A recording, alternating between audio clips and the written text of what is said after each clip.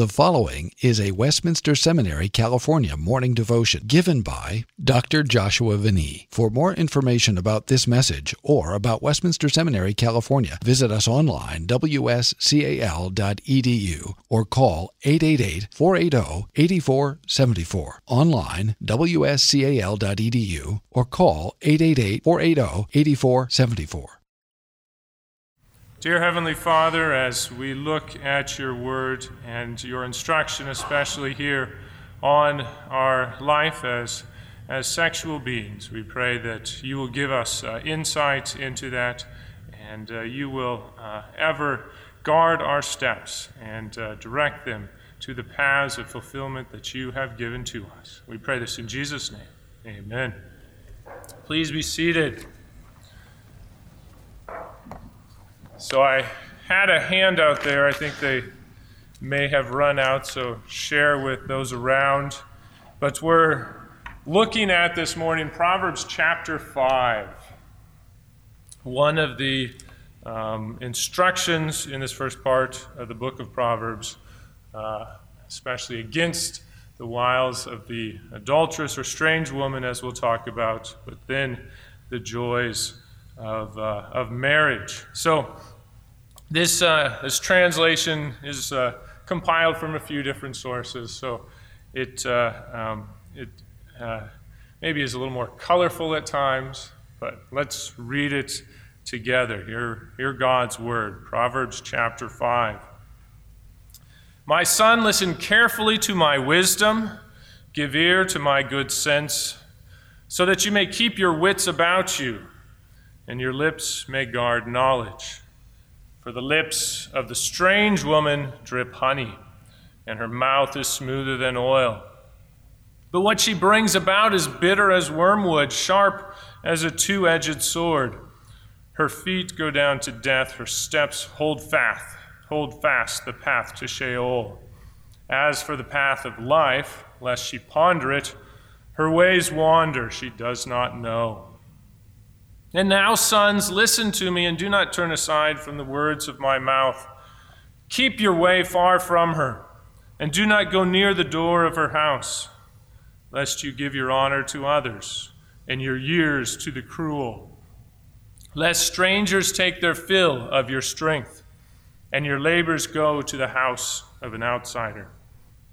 And at the end you groan when your flesh and body are spent. And you say, how I hated discipline, and my heart despised reproof. I did not listen to the voice of my teachers, or give ear to my instructors. How quickly I've become an utter ruin in the midst of the assembly and congregation. Drink water from your own cistern, flowing streams from the midst of your own well. Your springs break forth abroad, canals of water in the streets. They are for you alone, and not for strangers with you. May your fountain be blessed, so that you take pleasure from the wife of your youth. May she be a loving doe and alluring female ibex. May her breasts quench your thirst at all times. May you stumble about always in her loving. Why should you stumble about, my son, with a strange woman and embrace the bosom of an outsider? For a man's ways are before the eyes of the Lord, and he ponders all his paths. His iniquities ensnare him. He is held fast in the cords of his sin. He dies for lack of discipline, and because of his great folly, he stumbles about.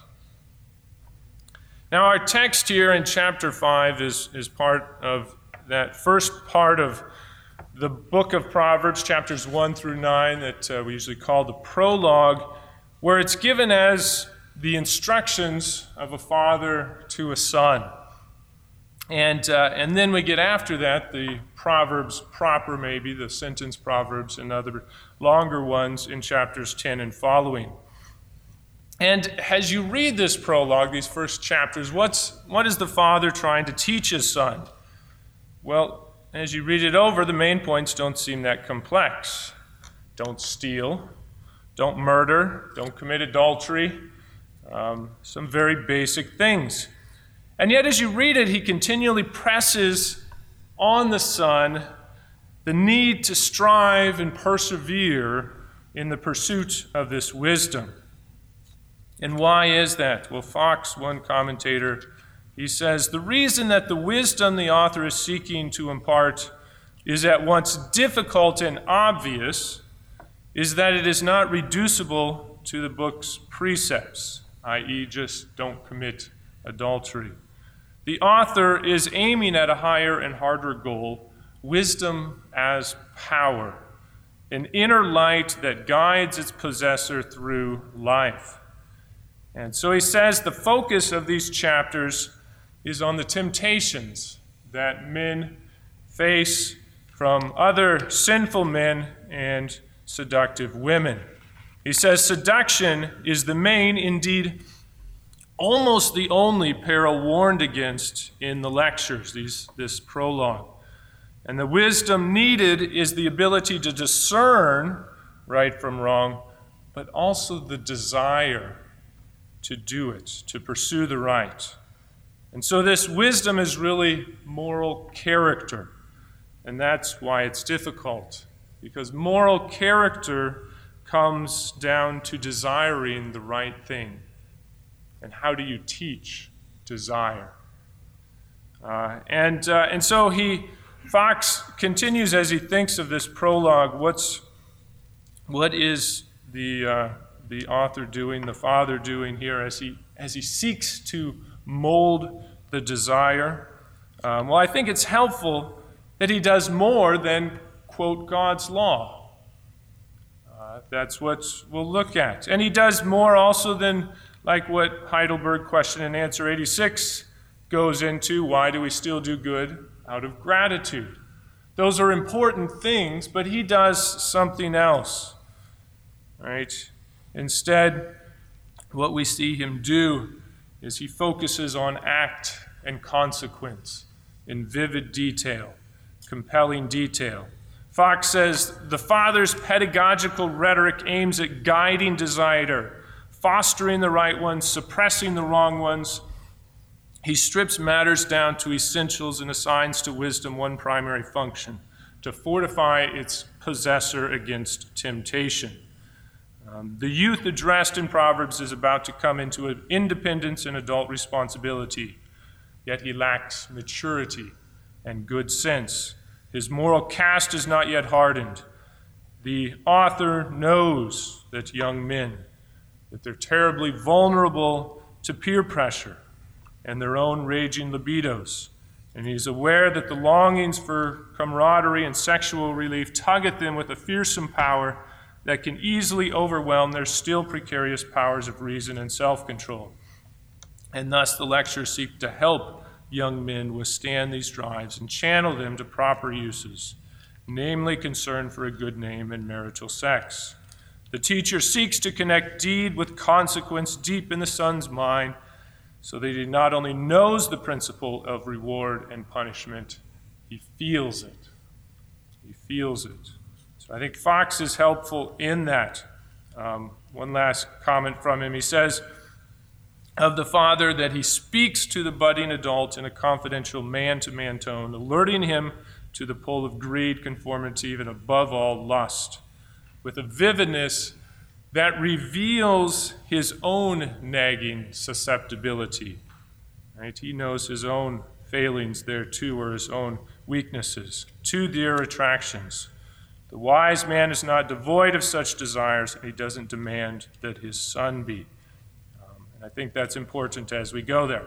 So now to turn to our passage, we'll really break it up just into two parts: fleeing seduction, the way it begins, and then finding satisfaction. And so the father starts out exhorting his son to listen carefully, stretch out his ear to his wisdom, his good sense, his understanding. Right? Something more than just hearing, it has to become internalized. And why is that? Right? We get these two things there in verse 2, to keep your wits about you, that you may guard knowledge. As they're often translated, discretion and knowledge. They are what's very much key for the youth. Proverbs 1:4 says that wisdom gives knowledge and discretion to the youth. And the term there, discretion, or what I've translated this, keep your wits about you, it often refers to a plan, whether good or evil. But it's that internal ability to think clearly about a situation and know what is of benefit and how to go through it. To not be carried along by the circumstances, to see these consequences. And so I think keep your wits about you very much captures that. And if you can do that, then you won't be tossed to and fro, justifying anything in the situation. Your lips, they won't just babble, but there will be knowledge there. And why is that important? Well, because there is something that comes along. A good-looking, sweet-talking woman, we know what she does to a man. We've all seen it in movies, on TV shows, taking a perfectly sensible guy and turning him into a babbling idiot as she comes along. We are very susceptible to feminine charms. And so the father is telling his son he needs to learn how to keep his wits when that happens. When he's faced with this, when this woman comes up. Now, I think it's important he's not condemning that aspect of what women do to men. That is not at all what it is, but it's the wrong one. Because the same terminology, the lips of the strange woman, they drip honey. In Song of Songs, that's used of the lover talking of his beloved. Your lips drip honey. This is a good thing. But it's wrong. It's out of place here when it is this strange woman. The sexual allurement, smoother than oil, that's not a bad thing, but here it's out of place. Now, this strange woman, this term, it's just the word for strange, or it can be translated foreign, forbidden. There's been much discussion. Who is this? Is it really a foreigner as far as nationality? It's tied later on in verse 20 with another word for foreigner, or I translated there outsider. But that doesn't seem to make sense here. Instead, the term can be for those outside of the family, the circle of the clan, the immediate family. And thus here, as it speaks about sexuality, it's any woman that's outside of the proper bounds of a man's sexuality. It's really any other woman than his wife. That's the strange woman. And so that is it. Now, in Israelite society, most of the time, it was probably another man's wife. And as we look elsewhere in Proverbs, where we have similar exhortations to us, it is always of somebody who is married. In chapter 5 here, we don't hear what the honeyed words are. We could look to chapter 7, and there we get more of a demonstration of that, what she says. But the brief imagery shows the son that this is powerful. This is alluring. This is very desirous. But you need to know where it ends. You need to know those consequences. And so that's what the father goes into in verses 4 through 6. Giving these consequences in very general terms there. And as we read through them, we think of more cosmic or more long-term consequences, that these might be eternal terms, as it talks of death and Sheol, path of life, but based elsewhere on Proverbs, it's probably still characterizing this period of life here on earth. Her sexuality, this strange woman, she'll take you away from what is good and pleasant in this life. There will be these consequences. Sexuality is this good thing, but taken out of proper context, it doesn't lead to fulfillment. It doesn't lead to happiness, to the pleasure God created it for.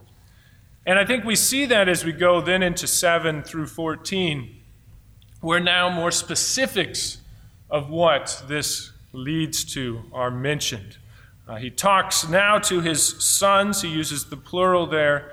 Don't turn aside. But what you do need to get away from is this woman. He says that's the surest way to avoid this strange woman. Stay away. Don't go near her door. Don't pretend that you're stronger than you are. Know the power of sensuality and don't flirt with danger. And then he gives the reasons why, and this is maybe the toughest place to know exactly what it's talking about here, but it basically says you'll lose most everything in life. It talks about all of these individuals, strangers, the cruel one, outsiders, and all of these terms are masculine, and they're probably referring to consequences of adultery in Israel and how it would lead to loss of property and possessions and other things. We could say in general, he loses the family farm. And what is he then reduced to? Right now we hear him cry out. And you say, verse 12, or go at verse 11, at your end you groan when your flesh and body are spent. You look back at your life, at what has happened, the shipwreck that's been made of it because of your indiscretions. And you say, how I hated discipline, and my heart despised reproof. I didn't listen to the voice of my teachers, give ears to their instructors. Right? It's brought about bodily, material ruin, but also of reputation. Verse 14, how quickly I become an utter ruin in the midst of the assembly and the congregation. He's crying out, how could I be so stupid and not listen, as he's now in disgrace. But the father makes a jump. Now that he's brought the son to what the utter ruin of a life of fornication would bring, he dives without introduction into the alternative. And the answer to sexual temptation is not emptying of desire. It's not the monastery. It's the bedroom. It's not a condemnation of feminine wiles, but their celebration in marriage. And so in verses 15 through 18, he uses a number of images referring to these sources of water, a rather obvious metaphor that is finally then made explicit there in verse 18 as take pleasure from the wife of your youth. And the one difficulty in them is how to fit verse 16 in, whether it's portraying something good or bad. As interpreted as something bad, verse 16 is often taken as contrasting with 15 and 17. There you have drink from your own cistern, flowing streams from the midst of your own well. And then 16 is taken as instead of being out in the public with your sexuality, instead of pursuing it elsewhere, abroad in the streets. And 17 is then taken as a command, right? They should be for you alone, not for strangers with you. And you'll find most English translations go that way, making verse 16 more into a question, even though there aren't any indicators of that there, a question or a negative. But I'm convinced by those who argue that verse 16 is actually more of a positive thing. It's again, as it refers to the wife in all of these images of water, It's talking about her great abundance. These images of water, they get better and better. A cistern, right? Something dug out to catch rainwater.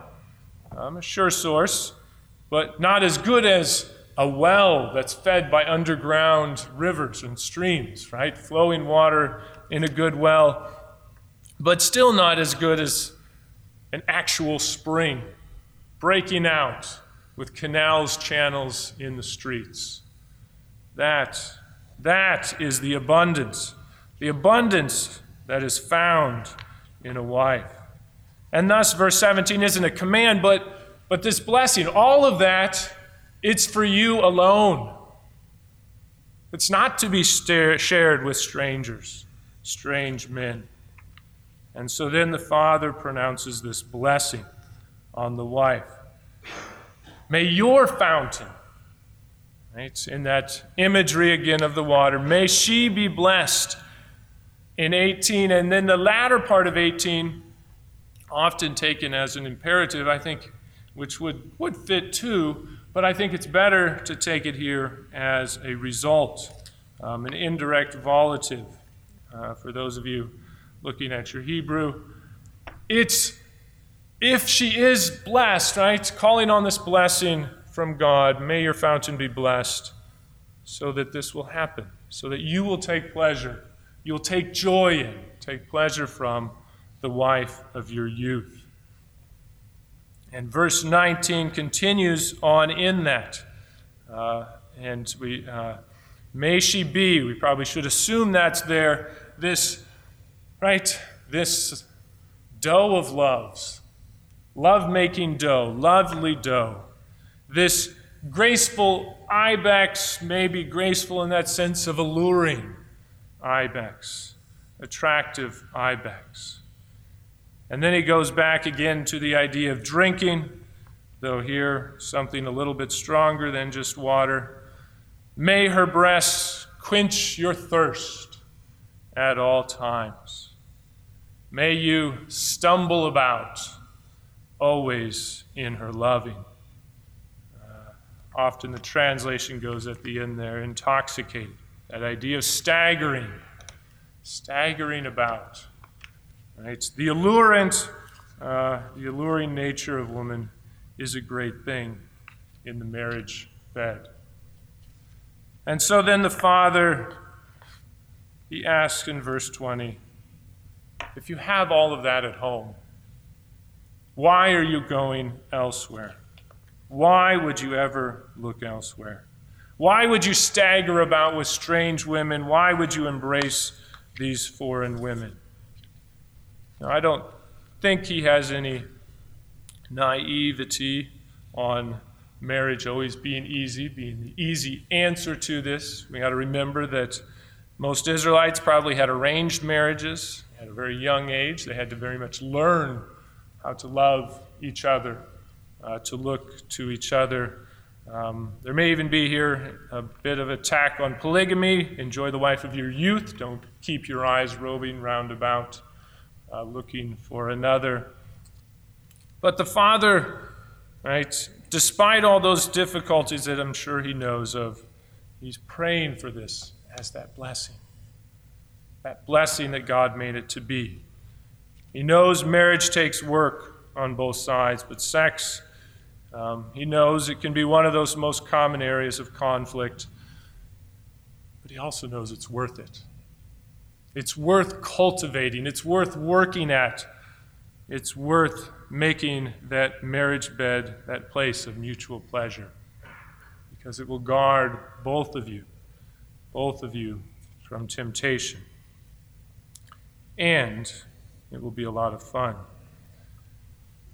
And then he ends at the end there, and he says in verses 21 through 23, with these more general instructions on sin that also very much apply to sexual sin. For a man's ways, they're always before the Lord. What you think you do in secret as you hide is not in secret. God knows. God ponders. And those secret sins, they usually don't stay secret. Instead, they come out in our lives. There are consequences. They wreck homes and everything else. Iniquities ensnare him. They hold fast in the cords of his sin. He dies for lack of discipline. Stumbles about, not with his wife, but because of his folly. So as we hear these words and apply them to ourselves briefly, we know that the issues are the same, even if some of the circumstances are different. What things drip honey for you? Promise and even give you some level of sexual pleasure. But what's the cost? Adultery is still very much rampant in our culture. Also, various forms of infidelity. But maybe most different is the strange woman may not be your neighbor's wife in the flesh. She may be the one on the screen.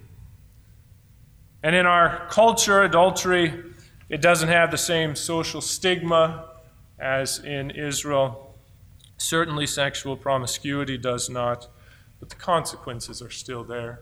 Ask anybody who's gone through divorce, as usually ends up happening. Costly, painful, even especially if there's kids involved. And even those casual hookups, whether real or with images, they have very lasting consequences. Emotional pain, emptiness, guilt. This is not the way of life. This is not the path of life. And we all know how often sexual sins have destroyed a pastor's ministry, leaving him and the church in disgrace. So both men, and we could say that even though this passage is given from the Father to Son, it's pretty easy to see that it applies also to daughters too. Sexual temptation may be different, but it's still real, as are the consequences. So both men and women, we need to look to the marriage bed. It is this great gift, a place for enjoyment, passion, love. But it needs to be this part of greater intimacy that you share in the rest of life. And it needs to be something cultivated. Wives may not always feel that they're this abundant source, as Proverbs speaks about. They may not always feel like that lovely doe or ibex, but this is a blessing from God that they need to pray for. And husbands often have a very big role in that, building up their wives, bringing out their inner lovely doe, alluring ibex, through their care and love. But I know that some of you, you're not married yet. And so your sexual passions and desires, they don't have an appropriate place yet for expression, fulfillment. Some of you may be gifted with singleness, as Paul talks about, but I imagine most are not.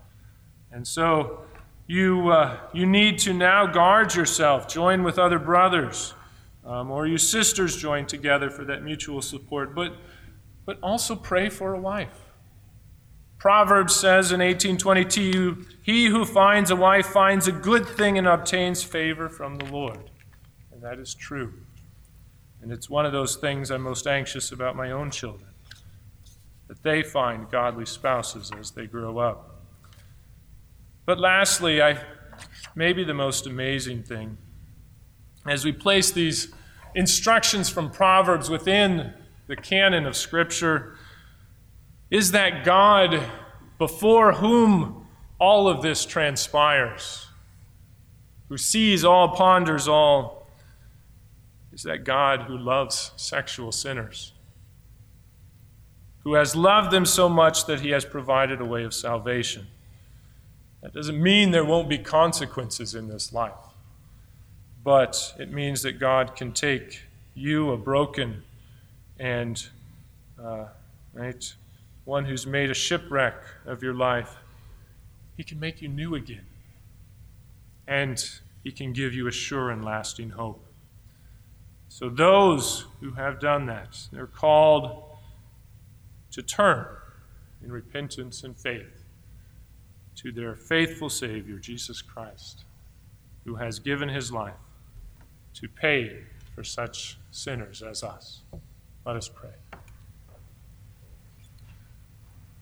Dear Heavenly Father, your law and your wisdom and your instruction, they show us our need for Savior, but they also build us up as we see what we're now called to walk in the joy of the freedom that we have. And so as we think of how it is you've made us sexual beings, we pray that we take these words, internalize them, that you use them when we are faced with temptation to keep our wits, so that we may be spared this pain, this agony that comes about because of sin. So guard us from that. May we know our ways are always before you. May that constantly be on our mind. But may we also know that we can always turn in repentance for sin that we have committed, and that you, by your Spirit, continue to make us new. We pray this in Jesus' name. Amen. Copyright 2016, Westminster Seminary, California. All rights reserved. You are permitted to reproduce and distribute this material in any format, provided that you do not alter the wording in any way and that you do not charge a fee beyond the cost of reproduction. For web posting, a link to this document on our website is preferred.